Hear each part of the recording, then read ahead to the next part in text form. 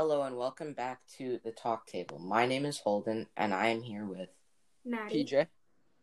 Kate, and Casey. So today we're talking about The Warmth of Other Suns. PJ, would you like to go first? Yeah. So The Warmth of Other Suns is a book about the Great Migration, which was when African Americans migrated from the south to the north a great deal. This went through about the 70s, from the early 1900s to 1970s. And they left mainly because there were issues in the south, such as segregation, racism. There was still segregation in the north, but there were lynch mobs. There was a lot. Racism was taken to a whole new level in the south, and they left for the north for opportunity and a new life. And The Warmth of Other Suns is a very special book because I previously had no idea what the Great Migration was until I read this book. And this is a book that it's such a big book and there's so much information about the Great Migration, which was, quote unquote, one of the biggest untold stories of like the 20th century. And there's these little stories, not little, but these untold stories. So certain textbooks don't include the Great Migration, and the message that sends is that certain issues sound more important than others, like the Great Migration, when really that's just not true. And that's what I think about the I've never hearing of the Great Migration, because it wasn't included in any other books I've ever read, whereas there's about 1 million books on World War II. So that's what I think about The Warmth of Other Suns being about a certain event that hasn't gotten much coverage over the years. Yeah, I agree with PJ because I never really knew or a great deal about the Great Migration, and I think that by reading this book, it's showed me there was so much more to segregation and slavery and all those things, and I think that it's really important to learn this stuff when you're a kid and when you're still still in school, because it can teach you about a lot of things and how your perspective on the world. So yeah, I think it was really important that we read this book or are reading it. I agree with both of you, and I especially agree with the thing that I knew about slavery and the Civil War, but this huge chunk of American history was cut out of every book, and I never learned about it. And especially when with issues like this come up, racism and slavery, control often delete these because maybe they're hard to talk about, or maybe nobody wants to remember, but they need to be talked about. And we not cut out parts On the subject of textbooks, the reason that a lot of stuff is cut out from history, especially in schools, is because of who's writing the textbooks. And like Maddie said, it can be very hard for some people to talk about those topics because that specific group of people was the group of people who were viewed as bad in that situation, and that can make it very, very challenging for people to want to include parts of history into textbooks, mainly because that's they don't want to put themselves in uncomfortable situations where they were at fault for something that they did. And then also, I think from when I looked it up online, textbooks are mainly written by white people, and that's also the reason why they can feel uncomfortable, because in these situations, white people are viewed as almost like the enemy. Actually, I wouldn't say the enemy, but they weren't doing the right thing in this situation. Yeah. When I looked up who wrote textbooks and who decides what goes into them on Google, for school textbooks especially, a lot of teachers write these. So, especially maybe if, like, teachers some are the ones which makes it all the more harder. Yeah, exactly. And there's like a difference between textbooks. Like history textbooks are definitely not the same as school textbooks because they're written by historians who like have a lot of knowledge on very specific topics, whereas school textbooks can cover a wide range of things. And like Maddie said, these teachers, they're gonna have to talk about these subjects. Plus, they might not have this wide range of certain events. Like they might not have that in-depth knowledge, whereas historians can research a certain topic and have like the deepest of knowledge about that thing. yeah, I agree. And also, I think that when I searched up like what everyone said, like it was teachers who wrote the books, and teachers who are teaching them. But I think that it's a different perspective from a white person rather than someone who actually went through it and relates to the topics, or who has like relatives and who has ancestors that did. Because I think that it's a different view of like the story and how Personal. Yeah, much more personal.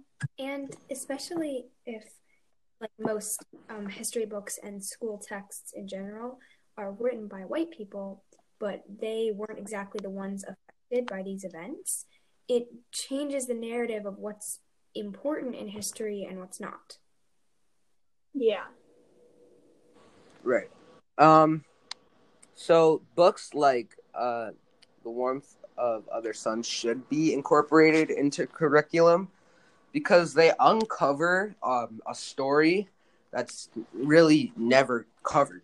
Yeah. So Warmth of Other Suns, like I mentioned before, it's the Great Migration is one of the most untold stories of the 21st century, and books like Twoos that have these special stories that might not get as much attention as other issues in our past should be included because, certain people, I bet all my money that someone who's twice our age, 4 times our age, whatever, grew up not knowing what the Great Migration was. I bet most people grew up not knowing what the Great Migration was. And when you're a kid, you're still learning, and especially you're still kind of needed to read. You're needed to read these textbooks and books, and you're still learning, and you might be more willing to research on another topic. And when you learn young, it opens up your mind, and you'll have more of a perspective on the world. And like the Great Migration, you might find something you truly love and think is super cool that maybe no one else knows about. Yeah, I agree.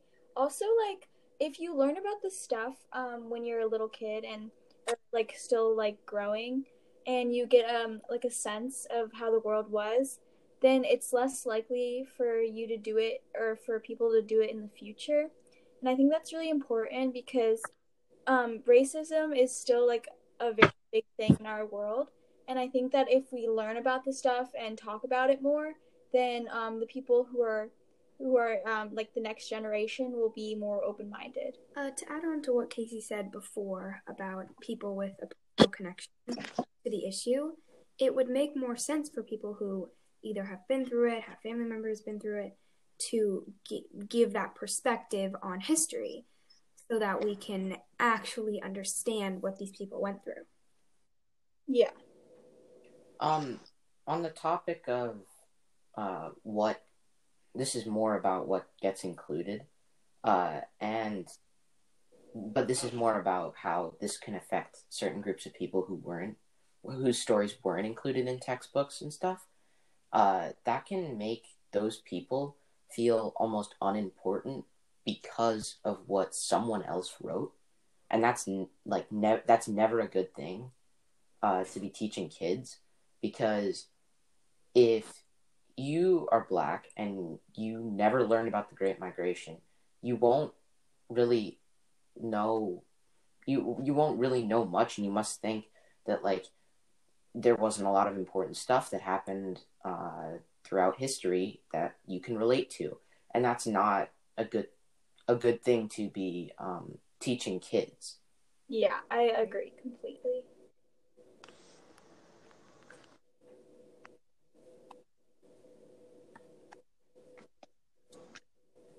Hello? I think Okay, so I think what books do you think should be included? like I think. Oh, sorry, you I can just go. have one thing. Like I mentioned, books written by people who have a personal connection to what happened. And on the topic of like representation, even fictional books with characters like this, like Black characters, BIPOC characters in general. Representation is important. It's important that everybody be able to see themselves in history and in entertainment and wherever. Yeah, so important, because if you're a little if you're, let's say, like a Black child, and you don't really get exposed to people who come from the same backgrounds as you, and you connect with, then you'll get you won't be as like confident, and you'll only think that it's all about white people, and that like I can never succeed in these things because like I don't know, like I've never seen someone like me, Yeah. Right. Because we know Isabel Wilkerson has a connection to the Great Migration. Because if you guys remember, her mom was part of it. She moved up north and returned back to the South with like a brand new car, and was showing off how great things could be for her family down the South. And when you have someone who has a connection, they might tell a story about the subject that maybe no one else knows about. Because who is someone who has no connection at all to what they're writing about? Like, who are they? Like, they might not have all information or some special information that maybe makes a book or a story. It needs to be like based in like knowledge. Fact. Right. Yeah. Right, exactly. Going back on what you guys said about what books should be included, I would probably say March. That's a huge one. That's because a very big one to include. Yeah, it's that's I just a way for people to connect. I would their history. disagree with that, because I think that the civil rights movement is talked about a lot, especially March being mostly about John Lewis, a famous congressman's life story. So I think that the Great Migration is a lot less talked about, and I think that the civil rights movement, I know plenty about that, and being in 8th grade, learning about this massive movement that I had no idea about, I think that kind of caught me more by surprise rather than the march. Yeah. I can see what you mean. I can see both sides of, I think that even though the Civil War is talked about a lot, it's still important to get other people's, or like to get different perspectives. Yeah. So that's just what I was thinking. So thank you for coming to our podcast. Once again, my name is Holden. I'm Maddie. I'm PJ. I'm Casey. And goodbye. Thank you.